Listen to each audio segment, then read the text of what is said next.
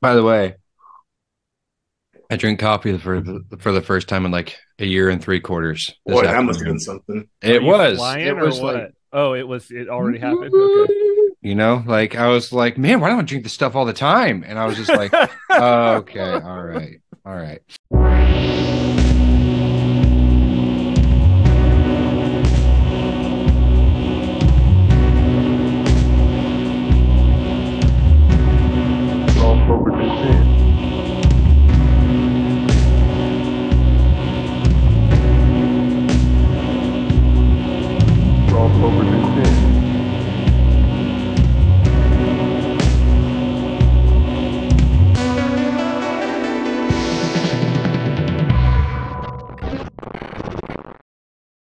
Okay.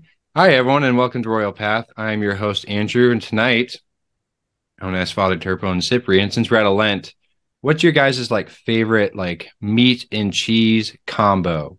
Like if you're just like if you make like one of those little sandwiches with just meat and cheese, like what do you go for? Because I just found mine tonight is roast beef and provolone.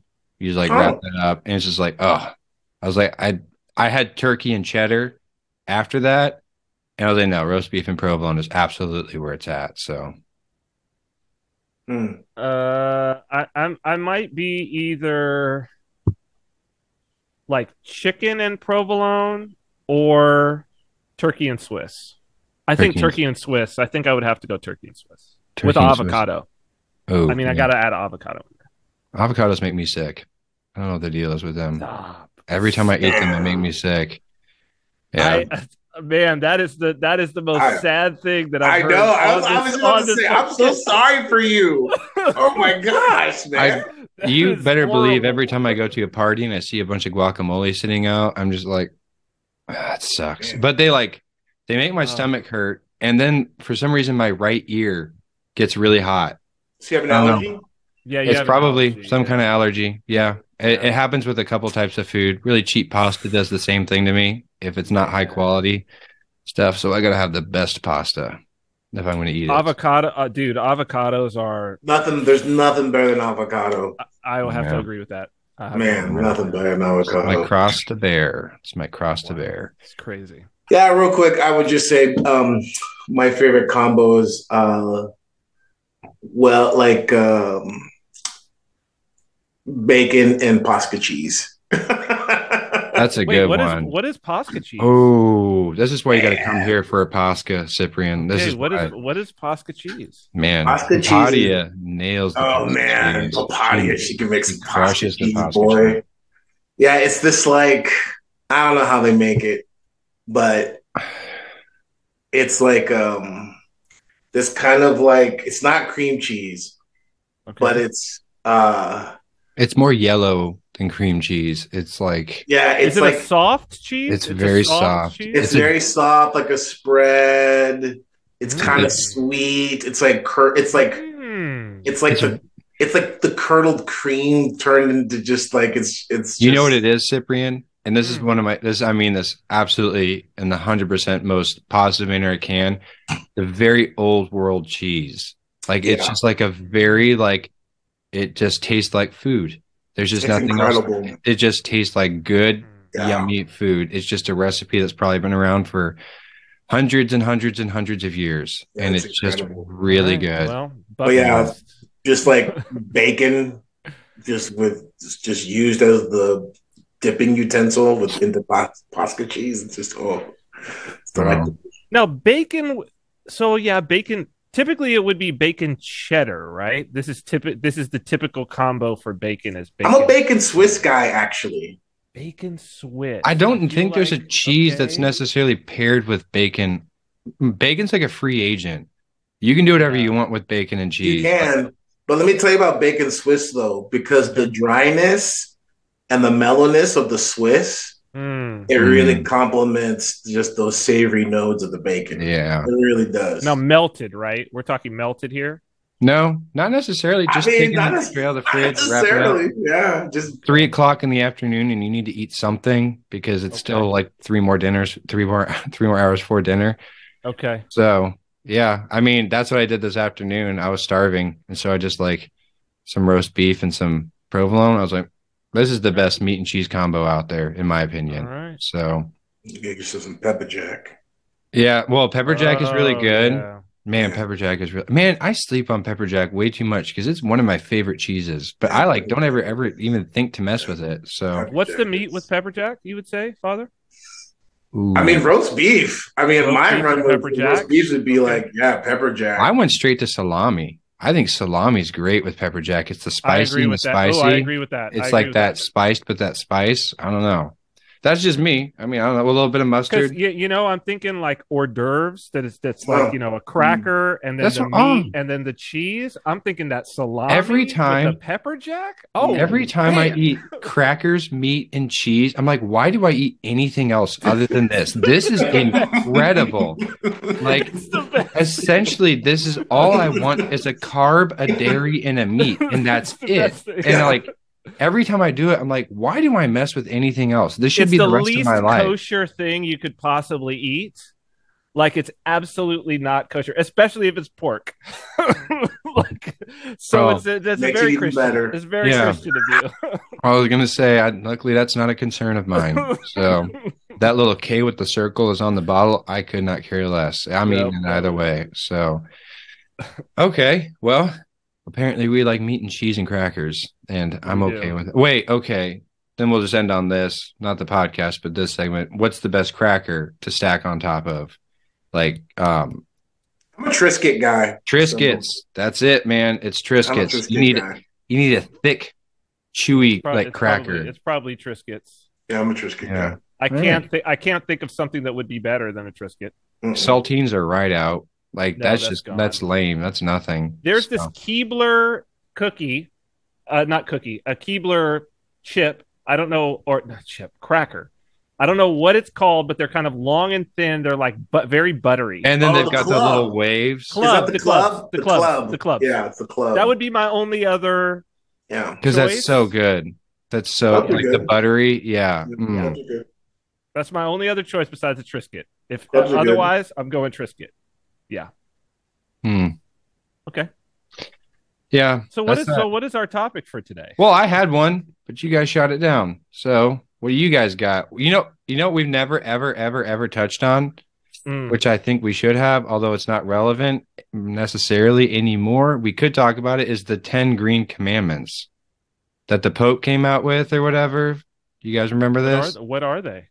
Is how to be green. He came out with a new 10, went to Mount Sinai, I think, and displayed 10 new green commandments about being green, about loving the earth, and like how being like polluting is a sin. Can we pull You them know up? what? Hold on. Go ahead. Let's break the fourth wall a little bit. Let's talk about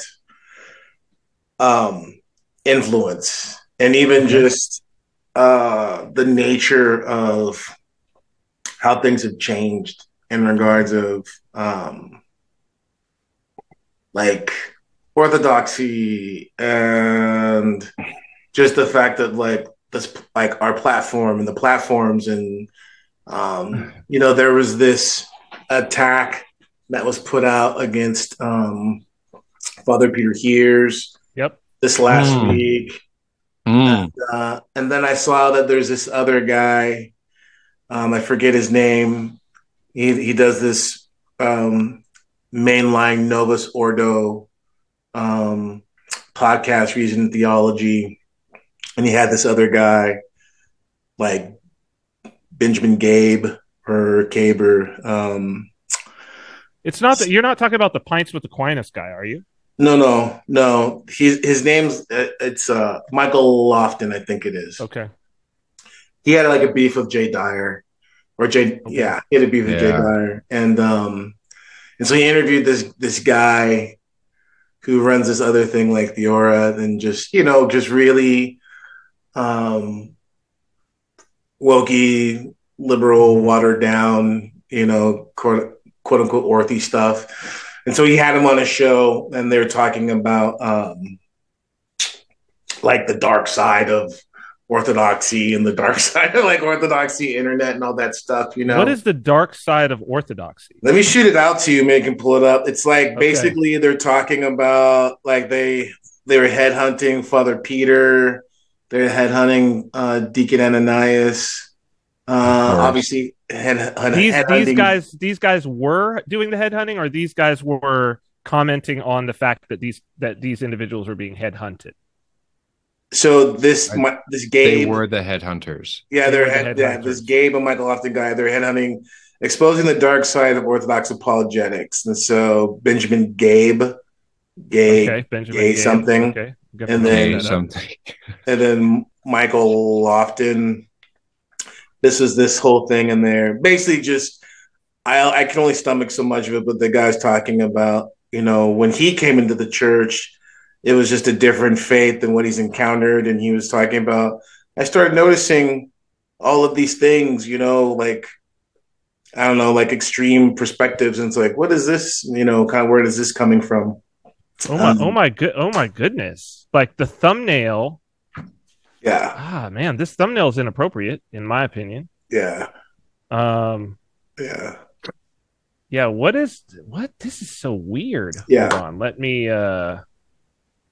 actually. I think this is fine. So I think this would be really good because, I'm actually going to be in another conversation soon with some other people about this. With like, Yeah, I like this. I do think this is a good and timely. Oh man, I wish I could just show the thumb. How can I show the thumbnail? Hold on. Let me make sure this is what you're talking about. But it does have the. Are we talking about this right here? yeah, Exposing the dark side of yeah, Orthodox apologetics. yeah, Well, the thumbnail yeah, is yeah. There's the thumbnail. Yeah, Peter Man. Hears, Jay Deacon Dyer, Deacon Ananias. Ananias. Yeah, and this Michael Lofton guy kind of being, I don't know what that, Like, wow. I don't know what that pose is, but yeah, Well, that's the judgmental pose. yeah, yeah, That's the I sit in judgment because it's the king on the throne, right? yeah, I am humoring Hearing you. the different hearing the different people, right? Like, okay, you tell me your side, you tell me your side. It's the judge. yeah. That's the judge pose It's the right judge. there. So then I guess my question would be, how do you see stuff like this? Because one of the problems I have with looking at stuff like that is that my blood begins to boil in like a way where I'm like, does not feel like maybe I shouldn't be feeling this way. Like maybe I should like Well, this I is mean, that's first of all, yeah. I mean, that's part of it, right? Because, um, I mean, we can go so many places with this, but like the intention, obviously, of that is not to. I mean, maybe they think they're trying to do the faithful a service, but the intention is to try to kind of be quasi grifting and pull even more, likes by, provoking sure. and getting people's ire up. You know what I mean? Um, so I think that's definitely part of it, but it's interesting though, just because the timing though, and the timing in regards again with this attack on Father Peter that's happened this past week, and this coming out, and really, I guess even to some degree, kind of like what we were talking about in the chat earlier, it's like just taking a step back and really kind of reflecting, like, where are we at now? Because it seems as if, a couple things. I'll just make a kind of observation on.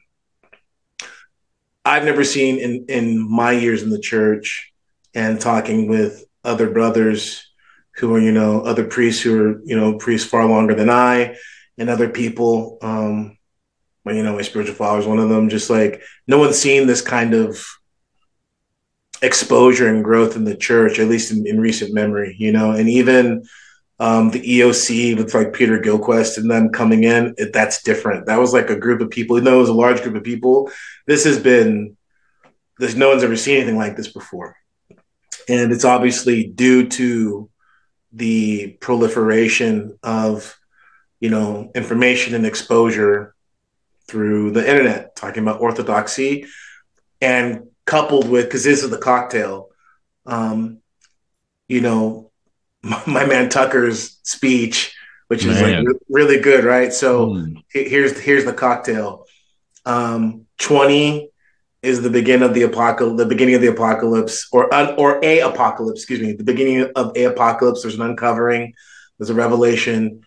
Everyone's like, something evil has come, and people who, you know, for lack of a better word, were just kind of like sleeping, awaken, and like, okay, something's really wrong, and it goes beyond just weird politics and whatever. Something's wrong, right? So that's one portion of the cocktail. The other portion of it is obviously the medium and things like, you know, people being in lockdown and like having more access and more time to orthodoxy via the internet. That sparks interest, right? And that interest is fueled by the world is messed up and there's real evil going on, right?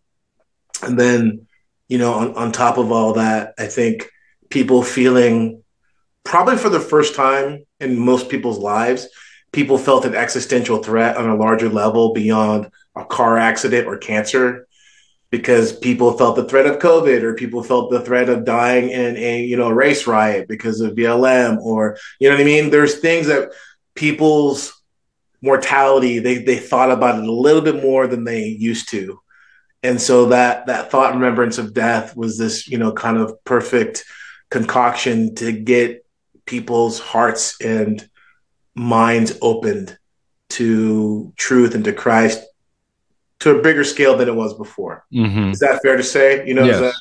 Does that kind of set it up? I don't think anybody would argue with that who's got their eyes open. Yeah. You know, so with that being said, you know, parishes across the country, even parishes that were, you know, COVIDians and woke and like went with the lockdowns, even they're seeing growth. They saw, you know, now they're seeing growth. I talked with someone, I think I'd share this, you know, it was ridiculous. He had said that the growth was because of, you know, the live streaming, when it's absurd. The growth is because of, you know, quote unquote influencers, whatever. But anyways, I just think it's interesting because now there's this thing, and people are really hungry and they're searching for truth. And what's interesting is, you know, this, it's almost like it's not too, I don't know where it's at actually in the interview, but that Gabe guy, Benjamin Gabe, he was saying that, like, again, this thing about the faith that he came into, I guess he came in 2015. I don't know when he came in, but he's saying it was different faith than like what he's seeing now. And, you know, my comment on that is like, well, kind of like good, you know, because, you know, what's happened is people are kind of combing through the superficials of Orthodoxy. And I'll just tell you straight up, you know, I was talking about this with my godson, who's a priest, a couple of weeks ago. And for a lot of people, they're brought into the church, and it is what it is. It's not a judgment call. It's just dogs bark and cats meow. But a lot of people spend a lot of years on the kind of superficial level of the church. And, you know, it's exotic, it's, you know, all the things.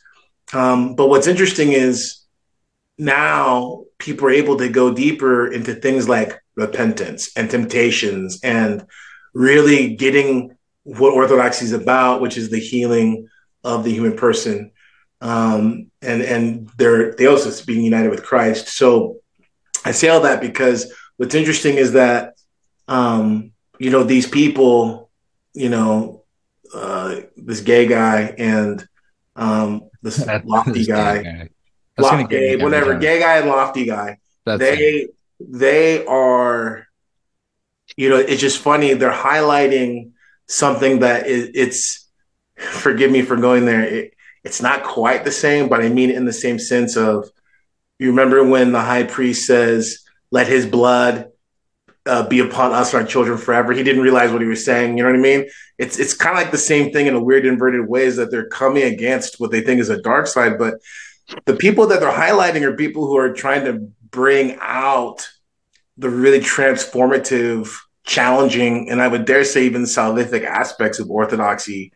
Because the Gabe guy, and Lofty, they're ecumenists, right? And so for them, it's just all the same. It doesn't really matter. So even on that sense, if you want to argue from that perspective of an ecumenist's perspective, then I would say like, well, the things that they're bringing forward, these dark side people, are the aspects of the Orthodox tradition that are actually like salvific, because they bring a person into a sharp contrast with themselves and with the world. Whereas the Michael Lofty and this Gabe guy, like they promote a Christianity and traditions that are worldly and that are basically very much about the kind of etiquette that puts forward politeness and things to the detriment of transformation and death. Death of the ego, death of all these things. So let me just finish one part. So all that being said, when you look at with like Father Peter Hears again, I mean, listen, it's all Christ, whatever, but let's just be frank. Everyone owes Father Peter a debt in regards of he was like the first to really, and with boldness, come out about the COVID narrative and a lot of these things. And I mean, the exemption that he put together, Father, I can speak for my own family, like the power of that when it was presented to our health authorities here. Mm-hmm. Basically, that got the health authority here. I don't know if I've told this story publicly, but I know you've heard it, Father. Mm-hmm.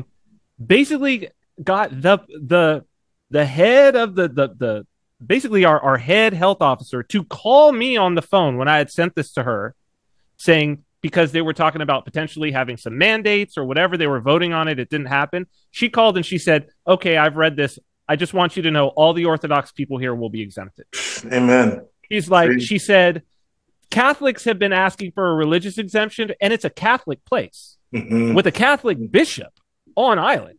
And she said, Catholics have been asking for an exemption, but their church isn't allowing them an exemption. So we can't offer that to them. Their religious we had the exemption. Billboard. I've never seen the billboard. He was on it. So, but she said, I just want you to know, have no concerns. We've seen this. It's been passed along. All Orthodox people on the island will be exempted. And that was from Father Peter here. So when I see somebody say, dark side, I'm like, no, you shall know them by their fruits. That's right. Fruits. That's right. That's fruits. I don't know. His video on Satanism and the Bricklayers is fantastic. It's like he has like an 18-minute video on transhumanism. I mean, the way he's going after transhumanism, I can't even say, like, I couldn't even watch this thing if that guy's got Father Peter there. Like, I can't even watch it. Yeah. And it's interesting to me again because it's one of the telltale signs of end times. Not saying that we're in the end times. I'm just saying, but like calling what is good evil, what is evil good, and just the kind of inversion of things, and even the fact that like this communique was sent out, and it's just there's so many things that are wrong. So many egregious things that are wrong. And so it's interesting to me because, there's this real dilemma that I think people are facing, which is, and again, it's interesting to me because people want to point the finger at people, like Deacon Ananias and Father Peter and Jay Dyer and other people. And they want to point the finger and say, these people are radicalizing people and this and that. But I'm like, what about like the priests and the hierarchs who just closed churches? And I know it's old hat. I know for everyone here it's old hat, but I'm just saying like, some things you can't forget, not out of a weird, passionate desire for vengeance, which we've talked about, in which your conversation with Buck, which was excellent on that. I'm not talking about that. I'm talking about, if someone tells you who they are, believe them, and so this reality of, who is really pursuing Christ, who is really trying to facilitate the repentance and the union of Christ and his church, like who really desires that. Now, no one's perfect. We all have our flaws. Me, of course, being, the most abundant of them all. But still, if you look at the fruits and you look at the people who are, again, when you have people who are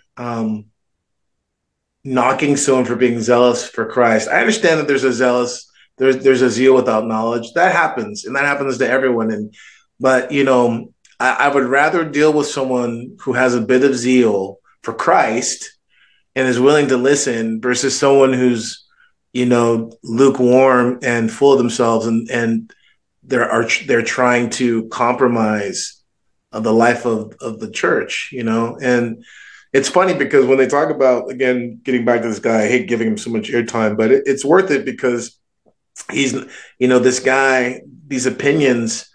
I wish they were a greater minority than they may be, but there's lots of people who have these opinions, and I think they hold these opinions without ever really questioning them, and because, well, nobody wants to look like a fanatic, right? And it's very much, and I mean, I see it all the time, especially in regards of, like, let's say race. It's just kind of like there's just this stereotype or this party line that, like, quote unquote black people feel that they need to carry just because it's disseminated, and they don't want to question it. And I think it's the same thing maybe with a lot of people who may find themselves in depending on the salary of the priest, maybe like, a parish where they're not really wanting to challenge certain things. And that's scary. That's scary because it seems like, and I guess this is maybe getting to it. It seems like this push here, the people who are doing the shows, they just want hits. They just want likes. They just want numbers. Sure. But the enemy is also, he's playing chess. So, like, what is the enemy trying to do? Like, what's the setup in regards of trying to really begin to cut people off from some of those sources of encouragement? Let's just say encouragement. We didn't even have to say anything past that. It seems as if the enemy is trying to make a move and really kind of trying to shut down sources of encouragement. And it's almost as if, I was telling a brother here the other day, it's like, I'm like, man, I better step it up. It's almost like, it's a badge of honor to really start getting clamped down on now by some of these, quote unquote powers that be, because they're very quick to want to promote things that are detrimental to the spiritual life of believers, and those who are actually trying to promote health and repentance are very quickly maligned. That's what at least what it seems like to me. Yeah. And what's that? Oh, I'm sorry. Go ahead, Andrew. I want to botch this, but there was that, I can't remember. He's some Anglican priest, and he did this whole talk. I sent it to you, Father. Yeah. The English Maximus. At the Oxford Union, the guy who was at the Oxford Union. What was his name? He's great. Black guy, right? Yeah. And he just called them out for he's like, And he ended that whole perfect speech with a quote from Saint Athanasius. And I was just like, beautiful. Yeah. And it was like, if something about, like, if this is what the world is, then I'm against the world. Yeah. Like something like that. If this is what the world is promising, then I'm against the world. I'm botching it. Yeah. I know I am. It's close, though. That's close.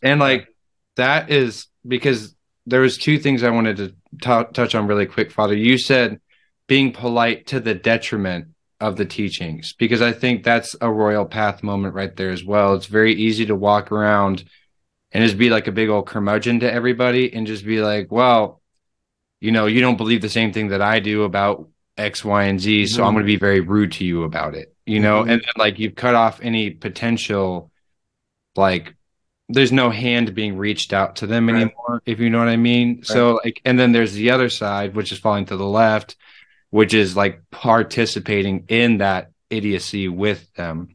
And not that they're an idiot, but they're partaking in idiocy. So, like, that's what it is. And then, what was the other one? I can't remember. But yeah, I think that was important for me, and I wanted to touch on that because I very much fell to the right away, where it's just like, you're a heretic and you're a heretic. And maybe they are, but like, it's like, I'm just a little layman. Like, I don't know if I necessarily need to be making, like, I might be getting like ahead of myself and You know what I mean? Like, so I can't remember what the other thing was, but then ended up falling into the other side of like actively like participating in that error with them. Like I can't do that either. So that's one of those royal path moments of having to be like, you come back at any time.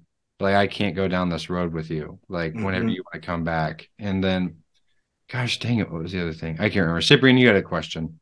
Well, I mean, I wanted to give, I had been sharing with you guys all of the people in like my general circle who got baptized on like Lazarus Saturday, Mhm. basically. It was just, they were coming out of the woodworks. Even in my private groups, I was like, what? Where I was like, oh, this person, they were like, oh, me too, me too, me too, me too, me too. And others who were like just going deeper into the faith and maybe, their priest had said they weren't quite ready yet, but all of them going deeper and like really going deeper in Lent. And there had been, and I mean, it's one of the reasons we've been doing this project, right? Is that like, I had seen people coming along and I had been interested and I had been observing to see like, um, and most of the people it's been from the right for obvious reasons, because I think this was an easy apocalypse for people the last 3 years for people on the right, and particularly a lot of people who call themselves right wing, Mhm. right? Who are, because it was like, okay, orthodoxy, and it does. I mean, the libertarian to orthodox pipeline, right? Like everybody's talked about it. And a lot of the libertarians for whom there was the libertarian to orthodox pipeline, it was the right side of the libertarians, the more socially conservative right side of the libertarians. And I had been very interested because I think that, you know, we've everybody has spoken for a long time about like what the influence of the left coming into these, especially these other Protestant denominations. Methodist comes immediately to mind. Episcopal also comes to mind, right? To where it's like sanctioning gay marriage, these sorts of things, right? Rainbow flags out in front of the church. We've seen all of that, right? So like the fall off to the left. And what I had been very interested to see was, okay, these individuals coming into the church, I knew that some of the views that they held were far to the right in terms of lacking in mercy, Hmm. right? And like I think what I've observed, and look, it's just a microcosm, so it's just anecdotal, but stood out to me was that there's an impulse there. And maybe, Father, this was something that like this is what I wanted to bring up with you. I'm glad I'm glad you brought it up. But like, because it just happened this week, that like what I'm seeing is that there's an impulse to, in the same way that that we've seen the left do it with things like, well, there used to be female deacons, so we should like reinstate the female diaconate, right? And like there used to be these sorts of things. I've also seen, and it's weird because it's like, this idea of ideological possession, and you always know what the person's going to say next. In the conversations that I've had independently, it's like, I hold this belief. And then the thing is like, oh, well, that doesn't have a lot of mercy, brother. Like there's not really mercy there. That's not doesn't sound really pointed at Christ. And then it's like, and then they immediately say, but Byzantium. But Byzantium, they did this in Byzantium though. And it's like, well, the church has moved forward. Sure. And it's not that anything has changed. It's just that Christ's mercy has had a chance to, they were coming out of Rome. Right. Like Christ's mercy has had a chance to like answer this, to save more individuals. And so like, that's not going on, And so, I mean, you've talked about the fact that Byzantium had to fall and all of that, but I just wanted to get your thoughts, like, because I think that there's people who want to shoehorn some of these things that they believed were virtuous from a right-wing standpoint that are greatly lacking in mercy, and who are newly baptized and who are still holding on to them. Yeah. Yeah. If I could just really quick, I wanted to chime in. I was actually having a conversation with someone not too long ago, and he was talking about, he was like, well, at a certain point, like there was a time in which like that the heretics were more moral than the Christian church was.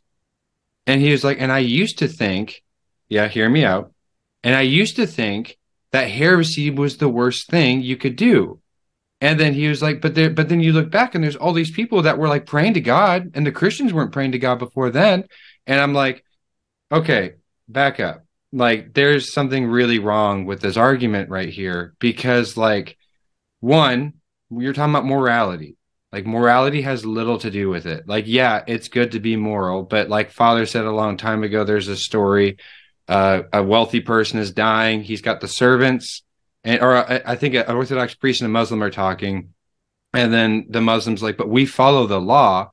The priest says, "Like, yeah, so the rich household, the patriarch is dying, and he's going to give his bequeath his inheritance." It's a judge and a priest. Yeah, there it is. Thank you, yeah. Father. And it says like, yeah, who gets your inheritance? The servants or the children? You know, Yeah, the children are the children are not obedient. The servants are.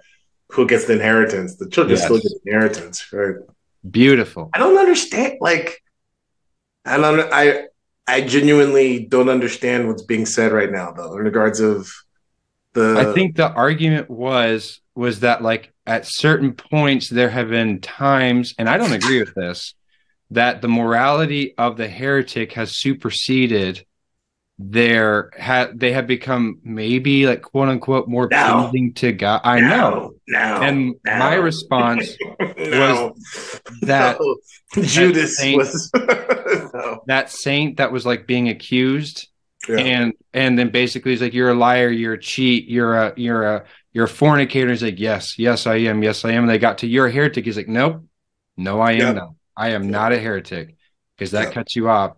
So I was trying to shoehorn this question in of being like, yeah, we can talk about morality. We could talk about the right versus the left. We could talk about who's like got more proper behavior. Well, it's interesting you bring that up because I haven't watched much of the Lofting Guys thing, but some of the things I have seen from him in the past, you know, especially with this thing with Jay Dyer was like, you know, he's mean and this and stuff like that. And it's just interesting to me because that's something you hear.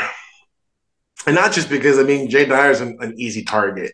You know, I mean, he's an easy target to talk about like his approach or his disposition or his personality. But like, I actually think it's very fruitful for people to be aware of this because theology and history, which is what he discusses, right? Jay Dyer doesn't discuss really spirituality or even things of a pastoral nature. He discusses things on an academic level, and I mean that in a positive way. He discusses things on an academic, philosophical level. And like, who cares whether you think he's mean or not? Like, that's part of the problem, is that people want to inject a greater measure of personality and, you know, this kind of, I don't even know what the word would be, the saccharine. It's this whole thing of like conflating being charitable with being, you know, sappy or ignorant or nice. And that's really dangerous because that's a big way that you know, a quote unquote leftist, progressive, wokey disposition subverts authentic life in Christ for a lot of people because they think, I'm a Christian now. I want to really be a Christian, so I have to be like nice because and so like this thing of nice. I mean, nice has nothing to do with salvation because nice we've talked about like just means ignorant. Like nice is that's not a thing. Being kind is not the same thing as being nice. You know what I mean? Being charitable is not the same thing as nice, and really being merciful is not the same thing. And so people conflate these things, and really the root of it is vainglory and man pleasing. People just want to be liked by others. They want people to see them in a certain light, and they want to tag on that projection onto Christ and say, oh, that person's mean, that person's whatever, he's not like Christ. Oh, don't say that, brother. That's not, and that's baloney. None of that has anything to do with Christ. Now, on the other end, that doesn't mean you can just, like you were saying earlier, Andrew, that doesn't mean you can just be cruel and you know, uncharitable. and coarse jesting, as St. Paul says in Ephesians. But I think the reality is that there's plenty about Christ that if we want to kind of chop it up and just pull it out of context and be like, well, this doesn't sound very nice, or this isn't very nice. And the key thing that I really want to get at is that disposition to conflate, number one, to conflate, again, like I was saying, charity with, being nice, whatever, mercifulness. It's dangerous because when people maintain such a superficial level of orthodoxy, they're going to have a superficial level of who Christ is. I was just having this conversation with Asher over dinner tonight, and we are talking about, like, I know it may seem like a kind of a non sequitur, but I think it'll tie in. Talk about tattoos, I know people just making a big deal about tattoos. I said, look, you are not going to find someone who's authentically pursuing the spiritual life and repentance making a big deal out of something like that. And I'll tell you why. Because it's an external thing. Anyone who's genuinely pursuing the spiritual life is worried about those things they know will tank you spiritually, right? And more importantly, they're worried about their own plate, not what other people are doing, right? Yeah. And that's the thing about niceness and what it's like. Why are you so worried about nice? Like, I don't care whether Jay Dyer, Michael Lofton, I don't care whether someone's nice or not. What are they saying? Yeah. What is the content of what they're saying? And that's even the most dangerous thing is like, it's the same thing with Father Peter. It's like all this, it's the same thing with Father Seraphim Rose too, man. You see the same thing with people. All of them. A lot of them. It's like, I remember coming and everyone's just like, oh, Father Seraphim Rose, if you're so like, he's wacko, people like, and it's like, I've always known this. I'm like, whenever I hear people say, it's like, have you ever read anything that he's written before? Like, what are you talking about? You know what I mean? Same thing with, it's like, look, Father Peter may have some, opinions and some perspectives on things that, may be difficult for people to swallow, which is fine. You know what I mean? But at the end of the day, if you take most of what he's saying, it's like, listen to what he's saying, not how he's saying it. And not even in the context, like, what is he saying? What are these people saying? Listen to what Jay Dyer's saying. I mean, beyond like the other stuff, like when we get into dogma, the tradition of the church, the teachings of the church, even to some degree, the philosophical, the area in which the church begins to approach philosophy. It's like, what are they saying?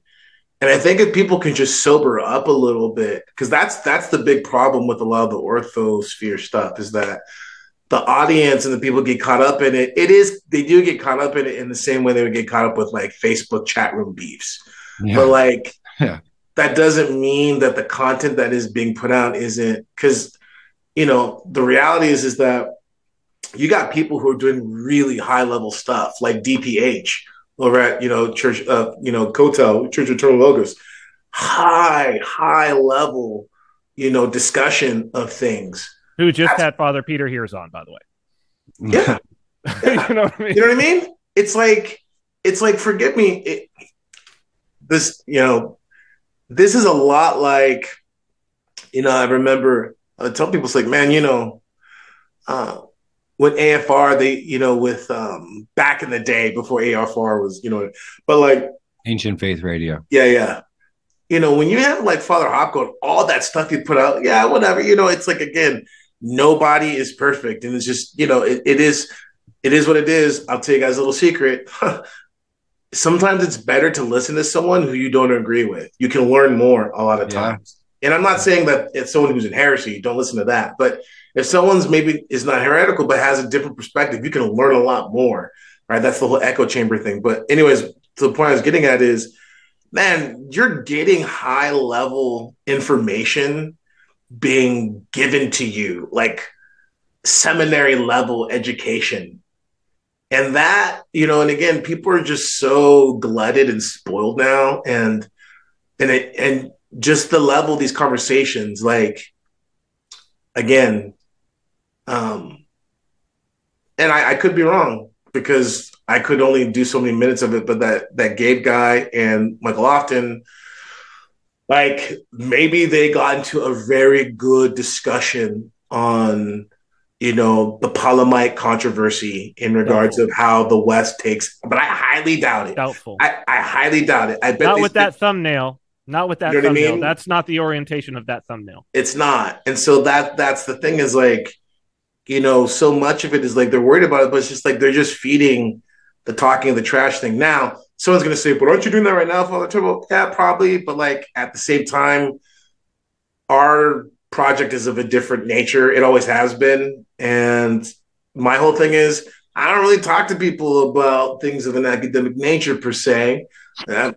We discuss things of a much more kind of pastoral and I don't know what else you would call it, but it's a different thing. So for me, I'm just kind of like throwing out a little bit of warning to the sheep in regards of, I think people are going to start seeing a tightening up in the wrong way, probably in the next, it's probably going to start happening where people are going to really start trying to tighten up things and again, in a wrong way, authoritarianism in the wrong way.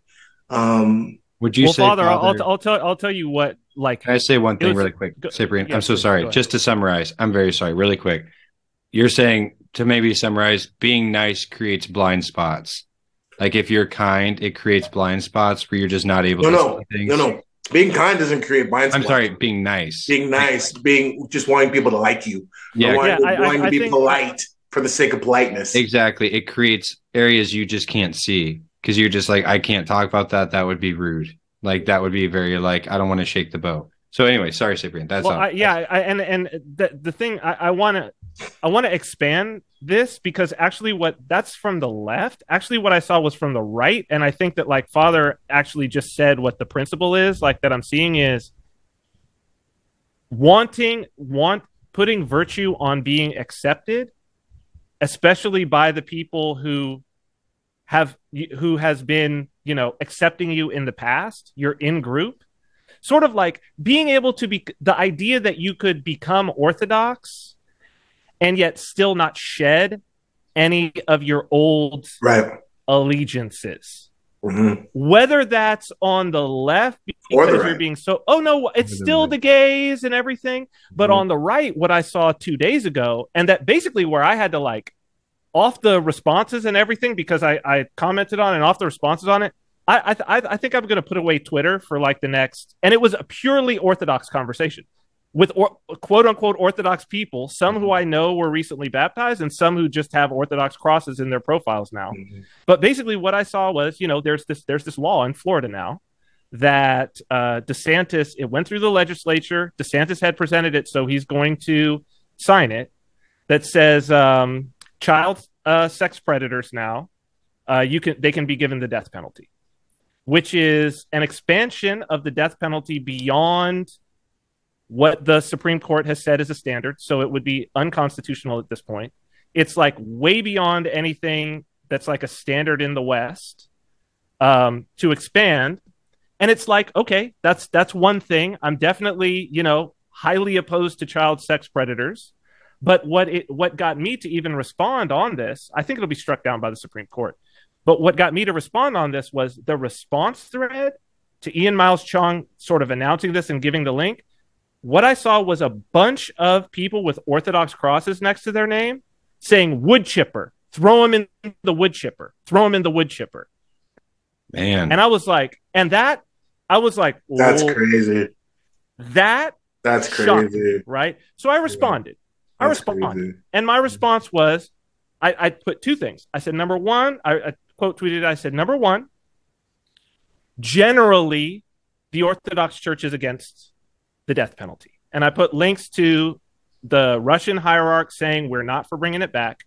I put a link to the ecumenical patriarch saying it's completely incompatible with Christianity. I put a link to St. Justin Popovich writing that to kill the sinner for having sin is contrary to the gospel. He even calls it antichrist. Right. And I was just like, and number two, making this expansion, like expanding it more, like asking the state to kill more people that they aren't currently. I was like, that's a fall to the right, even if you do support it. And that's even if you do support it. And the response back to me on that was people with, again, Orthodox crosses, some who I know are Orthodox, saying, no, the church isn't against the death penalty. No. Like that's that. Well, how could you even say this? And how could you even say that's a fall to the right? Yeah. And I was just like, wow. This is incredible that like that's your response to this is we want to kill people. Let's even just, because I'll make it even just kind of, let's even boil it down a little bit, because we can discuss that to some degree, because some people will argue, right? Because they'll talk about Symphonia and the power of the state, which traditionally has the power to kill, right? I mean, let's just start with like put him in the wood chipper. Let's just I mean, start there. That's what got me to respond. Like, that these people wanted more than that. They wanted wood chipper. Because like there's two separate things. I think this is important to dissect, because kind of getting back to Tuck's, dialogue or monologue today or whatever that was, the speech, right? Like that portion in regards of the death penalty and the church, that's to some degree a conversation we can have. Championing putting people in the wood chipper is not. You can feel the energy of that, the demonic energy of that, right? 100%. Like there's a difference between, looking at how do we really deal in the fallen world with the reality of violence, the reality of people who will use their free will in a malevolent way. That's a conversation. We can even talk about it tonight. But I just want to say just one thing that we can I will absolutely put the stamp on is being dead serious. And here's the thing, whatever, a couple beers, someone's in a locker room, like a couple white wines, couple spritzers, while the kids are playing soccer. Okay. You make a joke. It's kind of rough, whatever. But when you put them in the wood chipper, public forum, and you're all about it, that's rough, because that level of brutality, that level of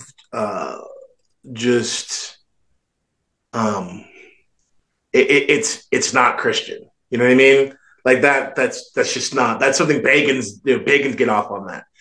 And I would just say, just so we can kind of understand, which is fine, we all have our dark moments, you know what I mean? But let us not double down, right or left on certain things, because we can say like, yeah, that is a bit extreme, right? We got to leave room for someone to say like, yeah, you know what? Heat of the moment, Twitter, thumb was really hot. That's a bit much. So if you're a wood chipper guy, it's okay. God bless you. Walk it back. No problem. You know what I mean?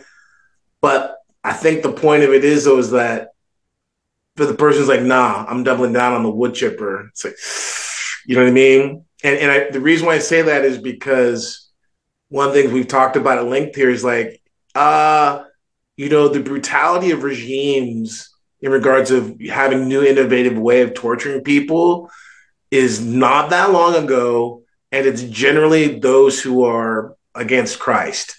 You know what I mean? Like all the way to the Romanians. The lives of the saints. It's the lives of the saints. I mean, that's just, so it's like, we don't imitate our enemies like that. Like that's not what Christ calls us to do. And that's not a left or right thing. You know what I mean? That's just being a Christian. Now, I've been wanting to say this all night. You know what the last Toll House is? Mercy. Lack of mercy. Oh, shit. I was wrong. That's the last Toll House. So people should really kind of keep that in mind. So we were actually having this discussion with a couple of brothers at the church the other day. In some cases, is it more spiritually beneficial to cut someone off? To be like, this person is foaming at the mouth. I will never stop doing this behavior. I will not stop. I will sit in prison and think of ways to do this again. And I will try every day to break out and do this thing again. Let's just call like a serial rapist or something like that. I'm going to do this again. I do not repent. I reject repentance. I don't want this. Like, is it more beneficial to cut them off at that point in a merciful way, not a wood chipper, but like a firing squad or something like that. Is there like, yeah, because my stance was, I don't know. I have no idea. I'm no generally in my wokeness. Would you fire the bullet? So Would you stand and fire the bullet? if I had a blessing from, if we were living in Byzantium or whatever, No, and no, no. I'm saying right now.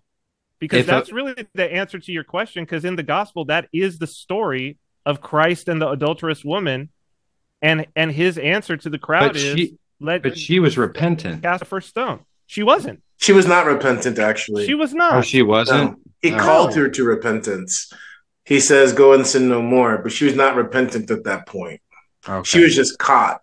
And I would just say part of the thing is like, first of all, these hypotheticals are like, but if you look at it, because this is the way to kind of understand it from my perspective, right?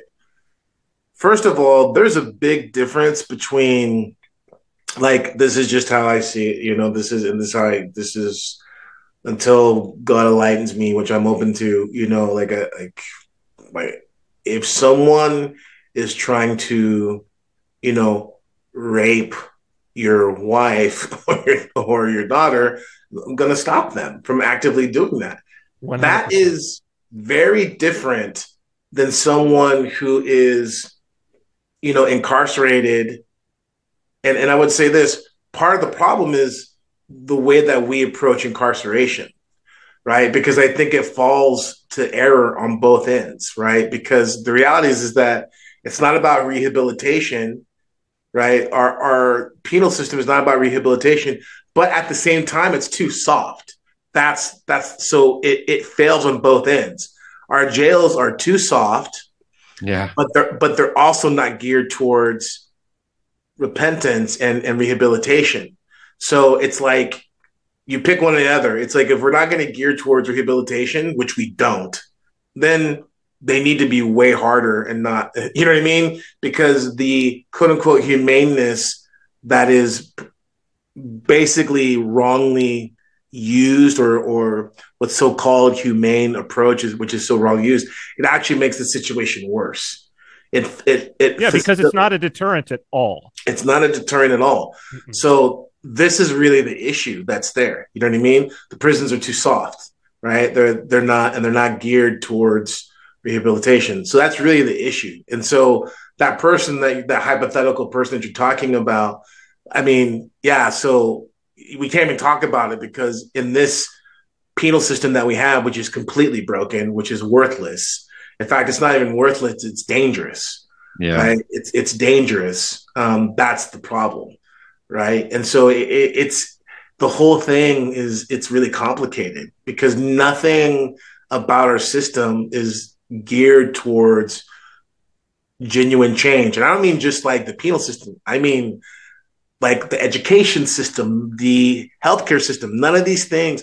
Healthcare is not about people being healthy and healed. Healthcare is about facilitating and kind of engendering commerce. That's what the health system in this country is for. Same thing with the penal system. Same thing with everything. Nothing is actually they're industries, right? They're industries. Yeah. So, though, a better way I think to rephrase this hypothetical is: this is the royal path, and mind you, I'm the host, so I can ask the questions I want to ask. But should Batman have killed Joker? Like, would that be the right thing to do in that situation? Like, I mean, I would argue Batman's not the state. Well, sure, but again, like what I'm talking about here is at a certain point, it doesn't matter if it's the state versus. It does matter, but for the sake of this question I'm asking now, is it better to just, you know what, you had a chance, it might just be better because like there's that precedent of the angel choking the child, and like granted that's divine versus an individual. You know, the angel choked the child because the child's going to grow up and do a bunch of bad things. You know, if essentially this is the best way for the child to achieve salvation. You know, should the Batman kill the Joker? I mean, I would argue ultimately it has to happen. Like it has to, one way or the other. The Joker's got. Has Batman ever though, like, because Joker will get captured and then he'll get thrown in Arkham. Yeah. Right. And then if the question is what, so Batman is like not killing the Joker, right? He's capturing him, and the Joker ends up in Arkham. Like he's got all these opportunities. When the Joker breaks out of Arkham, if the Joker just decided that the Joker was just going to go and just go away and not do any more Joker things and was just going to retire from Jokerdom, would Batman hunt him to kill him? I would. I mean, I don't think so. I don't think so. I think it would let him go. I think it'd be Batman's great delight for Joker to stop. I think he would. No one would be happier than Batman. He'd be like, "Okay, cool. I don't got to worry about this guy anymore. Like I can worry about other stuff." If Joker was incarcerated in Arkham, would Batman break into Arkham to kill him? I don't see. I can't think of any precedent for that. The one time I'm thinking where Batman definitively killed the Joker was in Dark Knight Returns, and that was only because he was like, "We cannot do this again." He just killed like 19 Boy Scouts, and they were running through an amusement park, and he was shooting people as he was running along. Yeah, he's in the middle of it. He's in the middle. Yeah, that's what I was saying about that's the exact point. That's different than someone that he's being already locked up. And I would just throw this out here because I just want to say this. Christ is risen. Truth is risen. Truly is risen. Forget the hypotheticals. Yeah. Right. Everything is in the light of the resurrection, and that's what people miss. Like I'm just telling you, like if you want to suss these things out, okay, great. Let's put it in the light of the resurrection. Now what? And that's what people don't understand also too about violence. And there's all kinds of ways to talk about violence in the Old Testament.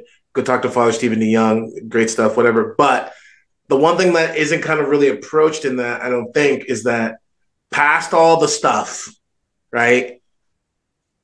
Christ did descend into Hades and preached to all those people that were, dispatched.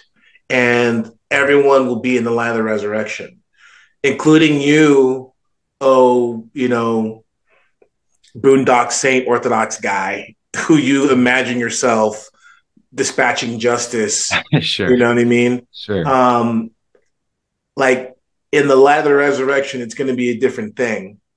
So I just think this. I just think that's something to bring up because again, I'm all about the defense of I'm all about heroism. I'm all about sacrifice. I'm all about it. 100%. You know what I mean? There's no greater love than a man has to lay down his life for his brethren, right? And that's not just metaphorical, right? And like St. Paisios says, we need more heroism. People need philotimo. We need men who are willing to take a bullet and maybe even put a bullet in someone to defend their families. Okay. That is very different than putting someone in a wood chipper. Like there's a very different thing in regards of we are caught in honorable combat. I'm defending someone versus how can I feed demonic bloodlust? How can I feed that pardon that? How can I satiate that hunger that has been developed in me because I've watched tons of horror movies. I played tons of first person shooters and I envision myself a dark angel of justice. Like that is something completely different. And I'll just tell you something. These people, I welcome you wood chipper people. We can discuss it, but very few of them have actually done real violence. Yeah. Because of what it does to the Father. I'm sorry to interrupt you, but that was actually for me, and I wanted to express this. Like that was for me. It wasn't about Myra seeing these people like this. It wasn't even like a hypothetical to me about like, oh, are they correct or not correct, or let's argue about theology or church history. It was really like, wow, if you did this. Like if you were actually brought to like living out what you're talking about or imagining doing, the harm that you would do to yourself in doing it, that's what, because I saw people that I know who were expressing this sentiment and defending it. And I was like, even if you knew that you were the person who influenced somebody else to do this, you're the pain that would come to you, the suffering that would come to you because of this violence being done on another person, even if they had committed a horrendous act, would be so horrible. And so here's the thing. And this is where people don't know the gospel. People haven't experienced Christ. I'm gonna tell you something right now, and again, whatever, I'll stand by it. Tons of people come into the church and have not experienced Christ yet. They've experienced ideology, they've experienced, moral correctness, all these things. But when you experience Christ, it's a completely different thing. And that's where you get people who can't understand left or right some of the sentiments that come out of the fathers, because they're speaking of the fathers are speaking from their experience with Christ. And a lot of people get it twisted and they think that the fathers are speaking about techniques, or the fathers are speaking about experiences in the kind of sensationalist kind of way. That the fathers are speaking about from an experience of Christ and repentance and illumination, theoria, all that stuff. So it's a very different thing, and that's why these questions, when people get into it, it's like, when you know Christ, they're not really dilemmas. I know someone's gonna get mad at me, but I'm just saying, if you struggle with these things to that degree, all you need to do is just say, I don't know Christ as well as I should, because it is fairly simple in this. It's not easy, but it's fairly simple in the sense of our tradition has so many saints. Our tradition has direct teachings. There's teachings on it, right? And just to be really frank, if you get to know the one who our tradition is built around, built upon, and built for, you will very quickly repent of certain things, because like, you can't be a Christian and be a monster, and it's at the same. No, And that chimera is what the devil's all about these days. And that's Antichrist too. It's like getting, a form of godliness but denying the power thereof. Right? The real power of Christ is not to bring a more moral society. The power of Christ is to transform murderers and adulterers and liars and sorcerers and all these people into sheep. That's what he does. And in the light of the resurrection, right? See, here's what people don't get about this. Well, what am I going to do? Blah, blah, blah, blah, blah. Okay, here's your tough situation. My family, all this or that. I get it. But at the end of the day, again, there's a distinction between something's actively happening, right, versus you preempting something or even operating out of vengeance. Like they're just separate things. One has to do with love, a living love, right, and care for the other. The other one has to do about you not being able to live with certain things. And that's more about you than about the thing. Yeah. So, yeah, I mean, I've beaten people up before and that stuck with me, let alone actually like murdered someone. Like, I can't imagine, like, from the old days, like it is whatever, but like I've been in fights and I've been hit and I've hit people. And it's like, okay, well, you have to be. Reason why the church puts a penance on a soldier. That's what I was going to say. Right? Yeah, you have to go a pious soldier, a soldier who's fought. Here's a hypothetical, right? An actual Christian Orthodox country and government and fighting to defend the motherland. Okay, great. And he's actually a faithful soldier, right? He will need to be given penance. What's the penance there for? For the healing of his soul. Yeah. Because although it was a necessary evil that he committed, it was still an evil. And that evil at that point has more to do with the poisoning of his own soul that needs to be healed.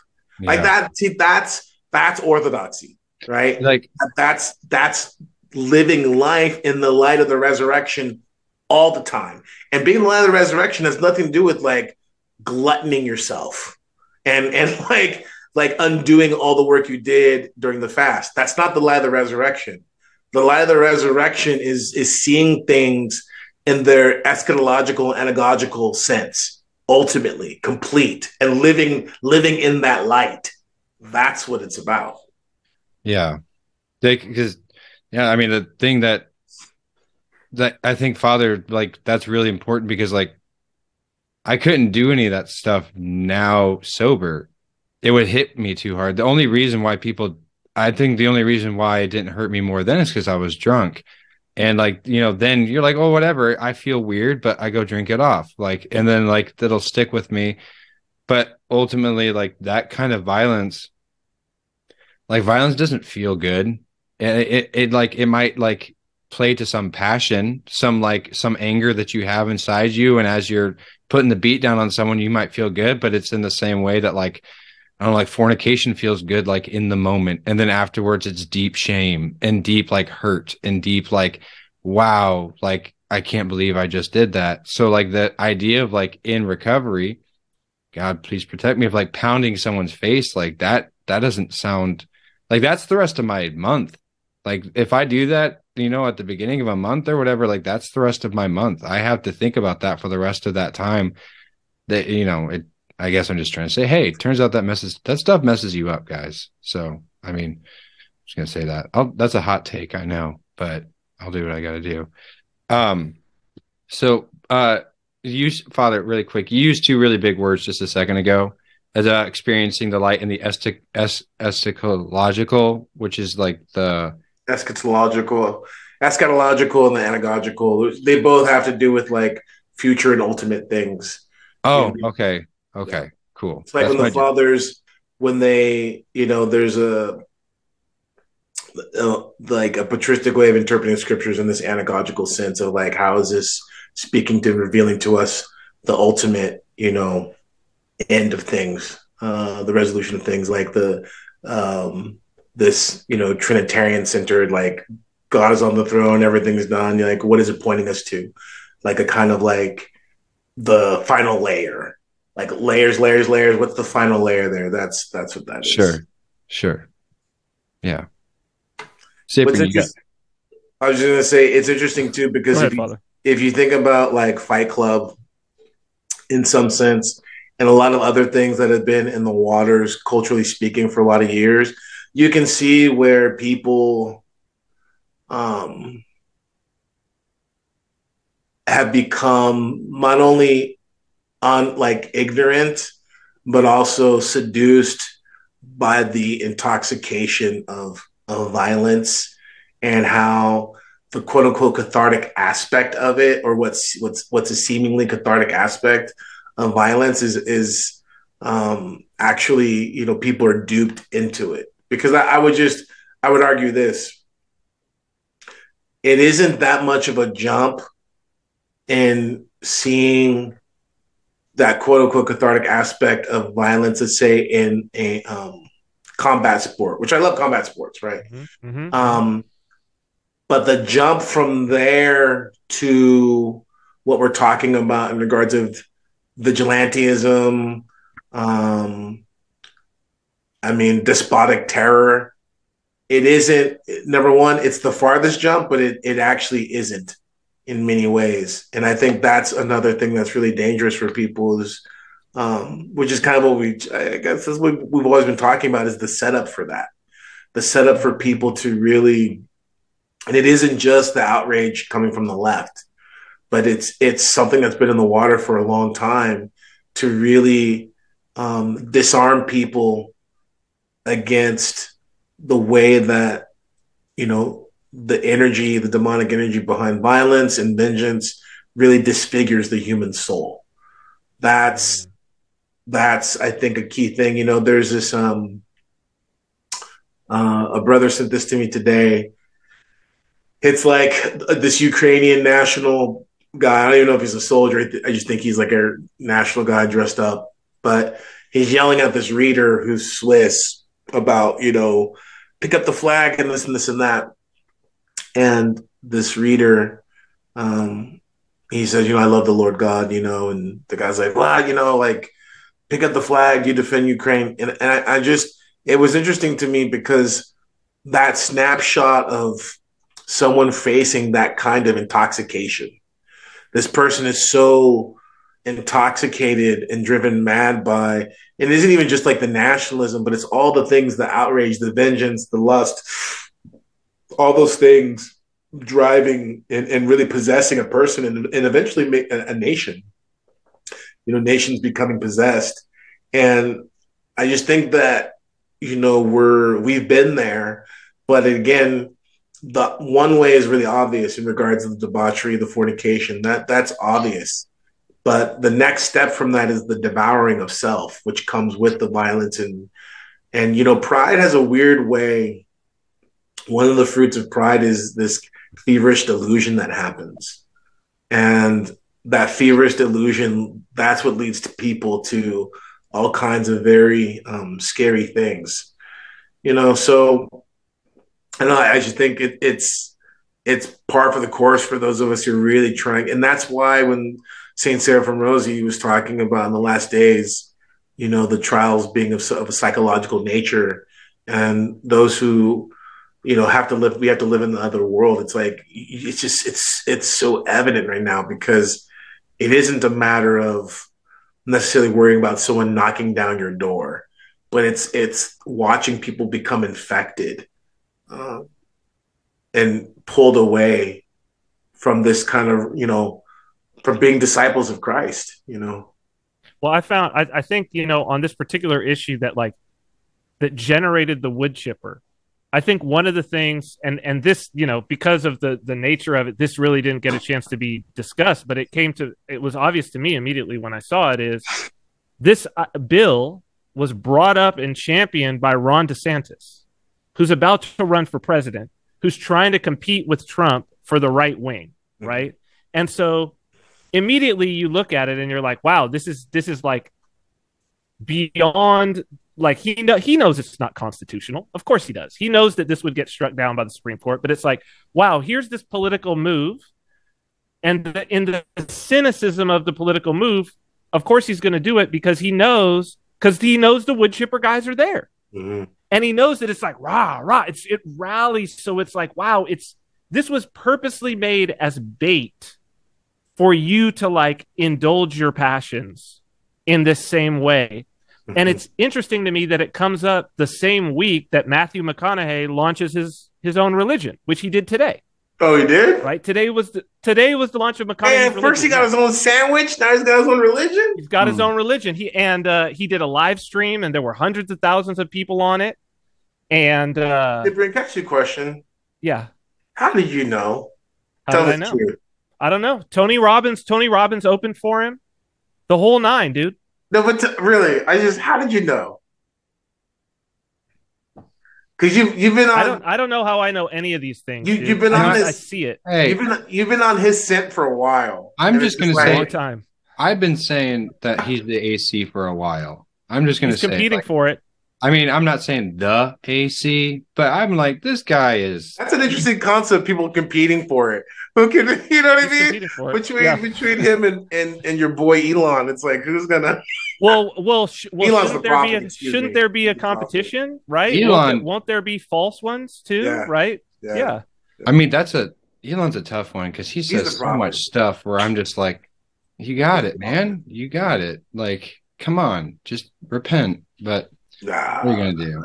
It's not gonna happen. But I'm like, you see that guy's armor, man? You see that suit he likes to wear? Come on, well, it's all about these cults, right? That for some reason now, since something happened in 2020, where whatever it was, everybody was opened up to becoming cult members, and I guess maybe it's because everybody was obedient, so everybody got broken in, right? They obeyed absurd things. And maybe it's like if you start obeying absurd things, then you'll be open to obeying all kinds of absurd things. Mm-hmm. And so all these people are like, I could just get cult members out of people who wouldn't have been cult members before, right?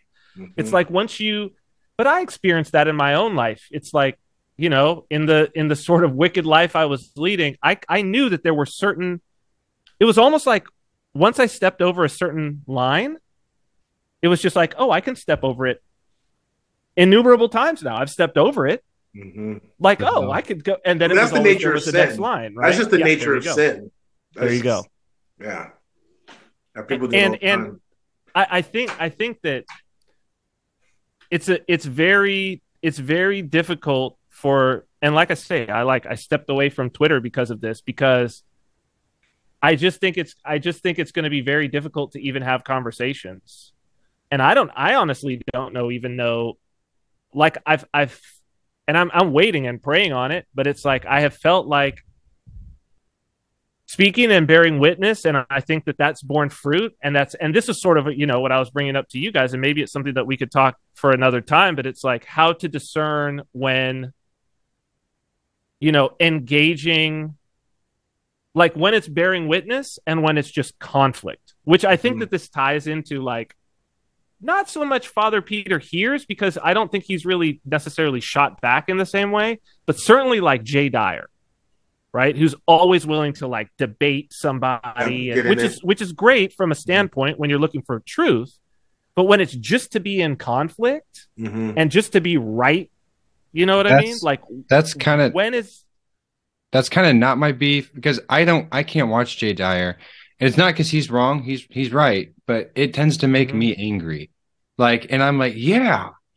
And like, that's a passion I struggle with, is this like, because then I'm like, well, we got to do something, and like, and there's that draw to like, not actually like, I'm not going to do anything with that vigilantism. Like, it's like, now I'm marching like with the picket or whatever, because it's like, it just gets me so riled up. That's the reason why I can't really watch him personally, is it's like conflict. It stirs up conflict in me to the point where like, I'm like, I have to externalize that conflict in a way that's like not necessarily bearing witness, but bearing like the gospel according to Andrew. You know what I mean? Like, I'm like, no, that's wrong for this reason.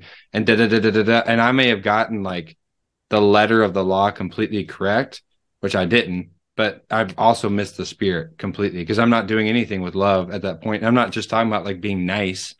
I'm like, I've come at this person out of a place of like anger. I really have to step back. Like, I walk away from this conversation feeling weird. I think the thing is too, is like, it's really a conversation about like what's kind of like next, because from my perspective, I'm all about the chess, right? And so like everyone has their thing, but for me, I love God's people because I love God, I love Christ, and so my heart has always been to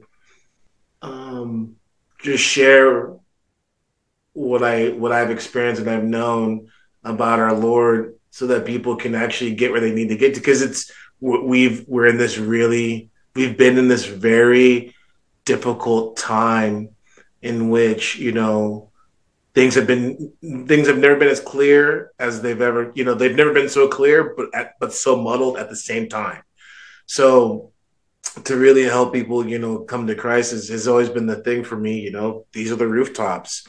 But the question then becomes, like, at what point, and I think it's different, right? Because when it's your livelihood, not throwing shade, when it's your livelihood, it's your livelihood, but I think taking a step back and looking at it, it's like for me, I've always enjoyed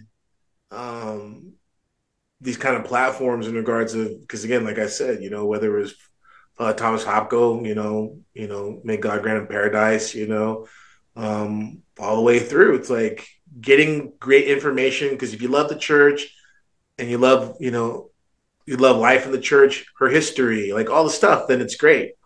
But most people, like to your point, Andrew, a lot of people, they're not really tuning in for that. They're not, and that's not anybody's fault. I mean, if you're like, whether it's Jay Dyer, whether it's whoever, they're making their content, that make their content. And they're not responsible if someone's not actually watching their content for what it's created for. Yeah. So that's not even, that's kind of like, was somebody were kids killing themselves because they played an Ozzy Osbourne record backwards? I don't, I see where you're going. But at the end of the day, it's like, I still want to, I'm not going to stop Ozzy from making his music. You know what I mean? But the reality is that, when we're talking about the church, and I think this is what I come back around to, when we're talking about the church, I have to take a stand, as a disciple of Christ, as a member of the church and as a priest, that like certain things are just they're not okay.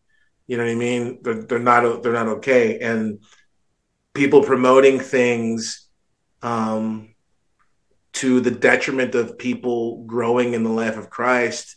Like bad ecumenism. Like, listen, I when I first came into the church, it was not talked about widely, but you know what? When I would go to various gatherings where there would be fathers from Athos speaking in Southern California, when there'd be, various speakers, I mean, my first time hearing about ecumenism as like a heresy was in the early 2000s. We were first coming, like we weren't even received in the church. And I remember going to a gathering and like, ooh, like that's weird. What is this? Like, I'm just saying this because these things that are really problematic, they aren't just popping up now because extremists like Deacon Ananias and Father Peter hears. They're popping up because it's always been there. And now these platforms are able to disseminate these things that are watering down the life in the church. And that's not a new thing. That has nothing to, that was happening before COVIDism and all this stuff. It's only accelerated it. The platforms have already accelerated. And that's why I think, there is a need to address these things because people are, easily influenced. And, I guess what I'm trying to get at with this last section is that is a real need. And I do see it as a need, ministry in the truest sense of, not just kind of like a self-serving hobby, but in the sense of like, there's a need to really present the unpopular, unfettered, unwatered down truths of our tradition. You know what I mean? Things that I know are not popular. It makes people uncomfortable, but they need to be presented because so much of this other stuff is being presented as like, oh, this is the tradition. And it's like, it's not, it's not the tradition.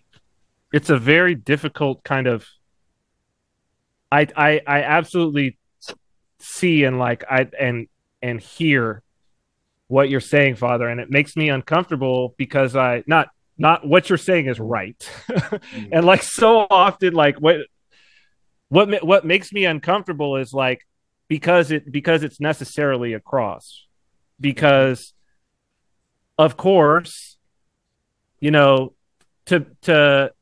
it's inappropriate to be just calling everybody that disagrees with you a heretic, right? Like, and we see that in the ortho online sphere all the time, right? That it's like heretic, you don't agree with me, so you're a heretic. You don't agree with me, so you're a heretic.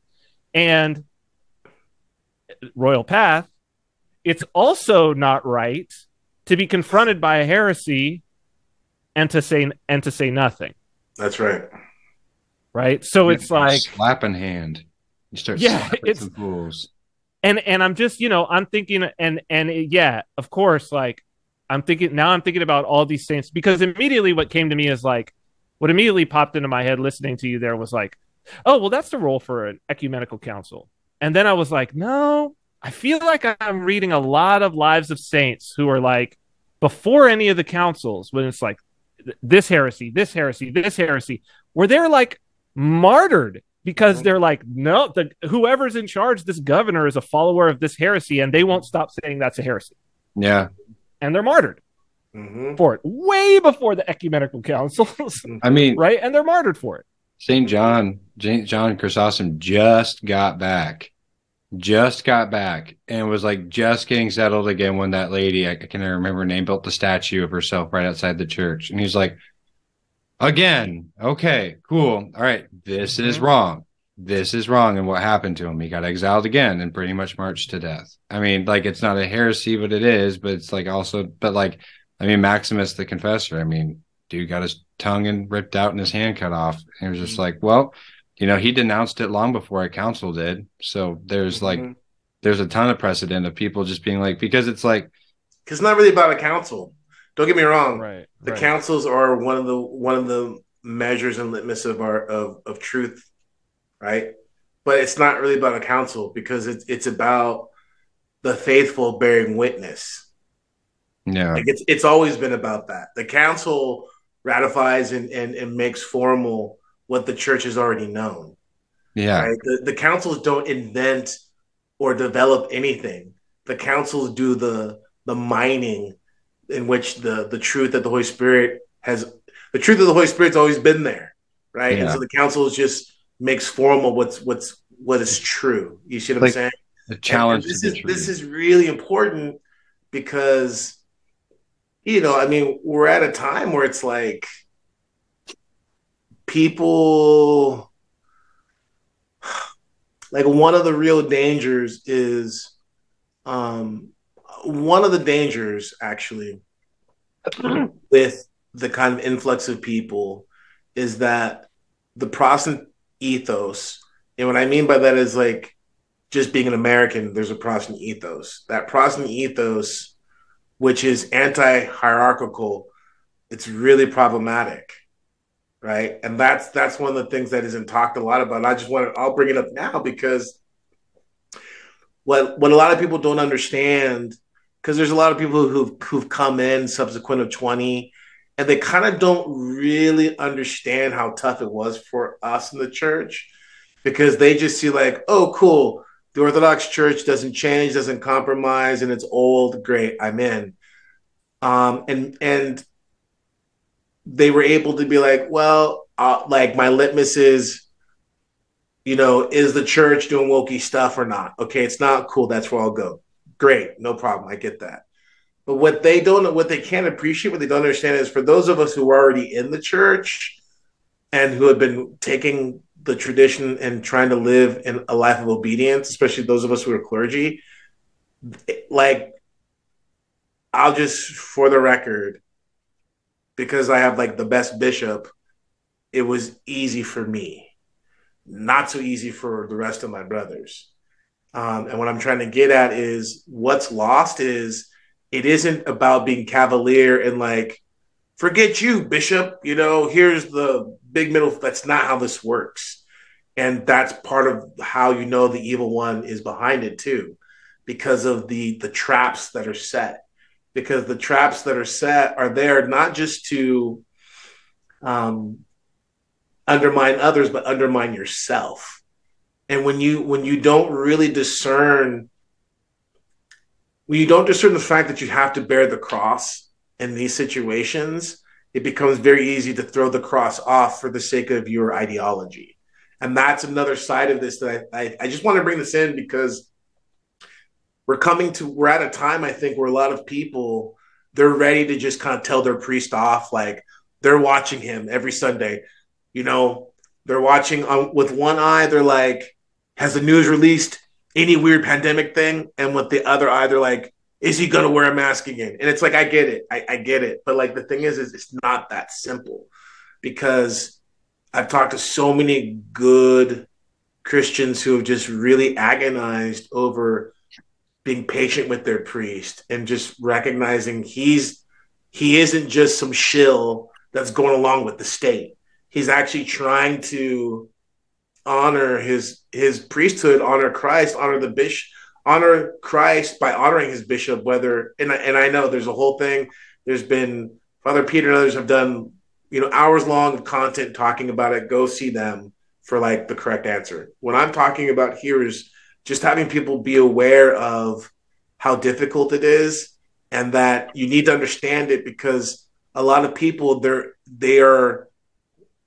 this is where Gabe is actually, I think, correct in that little snippet that I did see is there is a little change that's subtly happening to the faith, and that is people getting an idea of really disregarding the hierarchical aspect and how that's salvific, right? So there is salvific aspects of being under the yoke of, to be frank, bad hierarchy.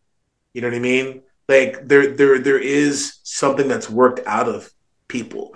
You can go, you can. I mean, when you look at Like we want to talk about people like Mark of Ephesus, St. John Chrysostom, St. Max. It's like people just think that the slightest thing they were flying off half cocked, guns blazing, and like, yeah, just smacking people, cussing people out, and just, turning tables. And it's like, no, there's a whole process of praying, desiring repentance of the people that are in heresy. Like, it isn't just a matter of wanting to wild out just because you got pent up stuff. Sure. It's super important because that's not the life of the church, right? And so I just want to take the sexiness out of some of the kind of like, middle finger aspect that some people want to bring into the church. It's If it's like, unsexy, it's probably the right thing to do. yeah, I mean, really being willing to be long suffering is a thing. And like again, some people are like, okay, which one is it, Father? Well, I'm saying like that's part of the problem. It's like it isn't which one. It's like it's that middle path of like bearing the cross, right? Yeah, And you don't want a person, say Christ. You don't want to get closer to a person. You want an ideology. If it's either or, then you don't want like the person of Christ. You don't want to get closer to the person of Christ, the King of all. You want an ideology because a person can act. yeah. But what I'm trying to get at with this though is that isn't just some lofty thing that gets played out in do you obey your priest or not? You know what I mean? Do you Oh, just like, it doesn't get played because that's the thing is a lot of people can be living in their heads. They have their own vision of what they think. That's why I was trying to be charitable towards that Gabe guy. Like, there is an aspect of people being not quote. I don't like that word radicalized, but they like there's a cowboy kind of like aspect to it that like people really need to watch out for because that's not the life in the church in that sense, right? yeah. And I think that's important because that plays out like in a parish. Because that's the other side of this is that people living in cyberspace, like cyber ortho guys, like they're weird, Yeah. and they're weird because they don't live in a parish, and they go like, no, my parish is blah blah blah. It's like, yeah, but like you going once a month or even going and just being in the back and like not praying and being weird, that's not being in a parish.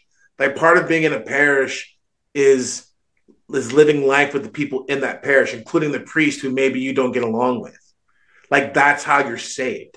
You're not saved by having a bunch of guys with tiki torches and pitchforks sharing the same thing. You're looking for the next guy to kill. That's not the life in the church. And so I think that I'm trying to like really bring it down home because that's what a lot of people aren't really understanding or talking about in this context, getting back to like how we started off with like ortho cyber stuff, is that this stuff gets worked out not in the way that you want it. This gets worked out with learning to be long suffering, merciful, humble. You know what I mean? And really, like we've said here a million times, you got to know your line. And that line, really, I'm going to give a corrective to that. The line shouldn't be arbitrary, like, oh, this is the line that I chose. You should really go before your God and say, what's the line?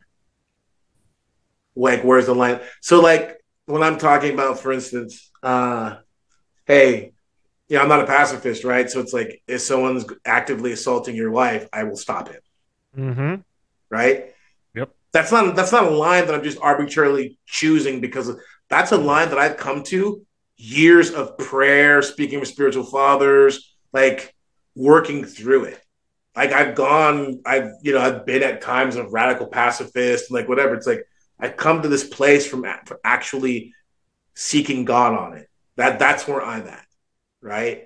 Seeking truth, Seeking truth, who is a person. who is a person seeking God, right? So Christ. So that's what I'm getting at is this is like you got to know your line, but your line isn't what you want. Your line should be you actually seeking God and you being willing to change what you think your line should be, right? Mm. But from there, you know what I mean? And that's why there's the church. You have a godfather, you have spiritual fathers, you have the canons and the dogmas. There's all these things in the church that gives you on how to live your life, which is another side of what I'm trying to say is that these people who they just, you know, it's the other side of the cult, right? It's like I want to be in the anti-woke cult. I want orthodoxy to be the anti-woke cult. And orthodoxy is not the anti-woke cult. Orthodoxy is the Church of Jesus Christ. That's what she is. So there has to be points where you are challenged because you are not Christ and you are not God. And I guarantee you, you have opinions, passions, and dispositions that are wrong. All of us do. Mm-hmm. And that's one of the ways that you know you're in Christ is that you can start naming, you can start naming all these things that like you don't like, you didn't like, but you gave them up because Christ called you to it. That's one of the ways you know that you're in Christ. Not that like I found the place where they hate everybody that I hate too. That's not because how could that even be, right? Like, and why would you even become Orthodox? Like, why would you even go to that place? Because like that should be the indication that this is not the place for you to go.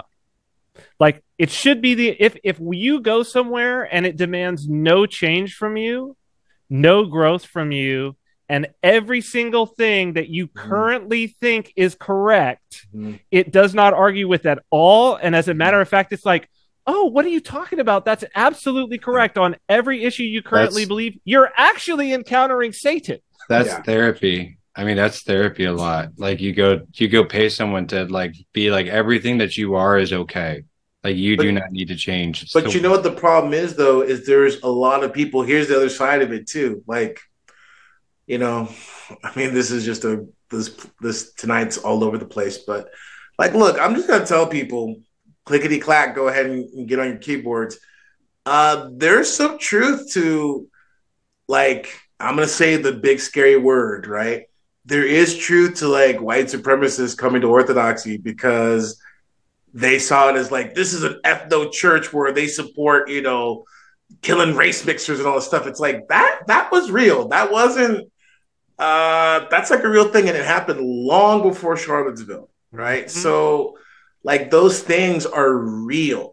Like they're not to the degree that the race baiters and the race hustlers and all this stuff put it out to be, but it's a real thing. Why? Because, you know, people are always coming to the church and to Christ for their own ends, right? Simon Magus, how much do I have to pay you for this power of the Holy Spirit? You know, it's like, that's always been a thing, right? Governments have always tried to use Christ for their own end.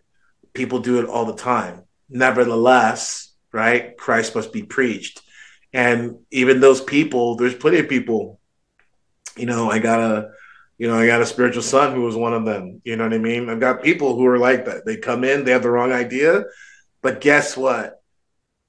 You know, racism, sexism, like all this stuff, Christ deals with all of it. And that's the other side of it is like, it's not like, trust me when I tell you, if you're willing to change, you know, Christ can deal with you and will. And sometimes, here's the thing, sometimes you may not be willing to change, but Christ is the one who sets the trap. He's the one who's hunting, right? He's hunting you. And so if you find yourself in his crosshairs, pun intended, you know, he has a way of breaking you because Saul was one of them, right? Saul was one of them. And so, and that's one of my big gripes. And I was under that delusion. Here's, you know, public repentance.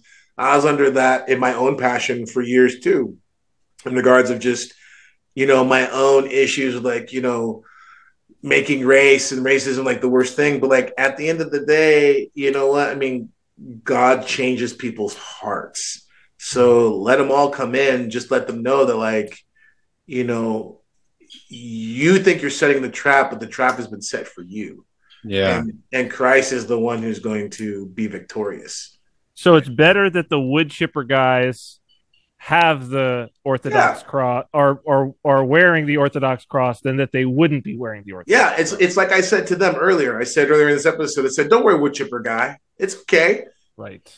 Got it. It's okay." Because the wood chipper guy, it's like, you don't know. Like, clickety clackety, give me a call, I'll help you out. You know what I mean? It's like just you're feeding off demonic energy. It's a really good vino. I get it. It's got punch, but you don't want to be drinking that stuff. You know what I mean? forever. You don't want to be drinking that stuff. It's you think it's whiskey, but it's moonshine and it's a bad kind. You'll go blind really quick from drinking it. Yeah. You know, so and we'd rather have them in the hospital than outside of it. Rather have them in the hospital than outside of it. And that's why either way, you know, I'm like, look, you know, because again, right, I'm like, there was a time, but I mean, just you can't be offended about those things because it is a hospital and you're either sick or you're one of the nurses and doctors. And even us nurses and doctors are getting worked on too, right? But like at the end of the day, that goes both ways. It's like people, like the church does well when the people in the hospital don't mistake it for being the Hall of Fame. Like your picture isn't on the wall, and it shouldn't be on the wall. You haven't earned anything to be on the wall, right? You haven't sacrificed anything.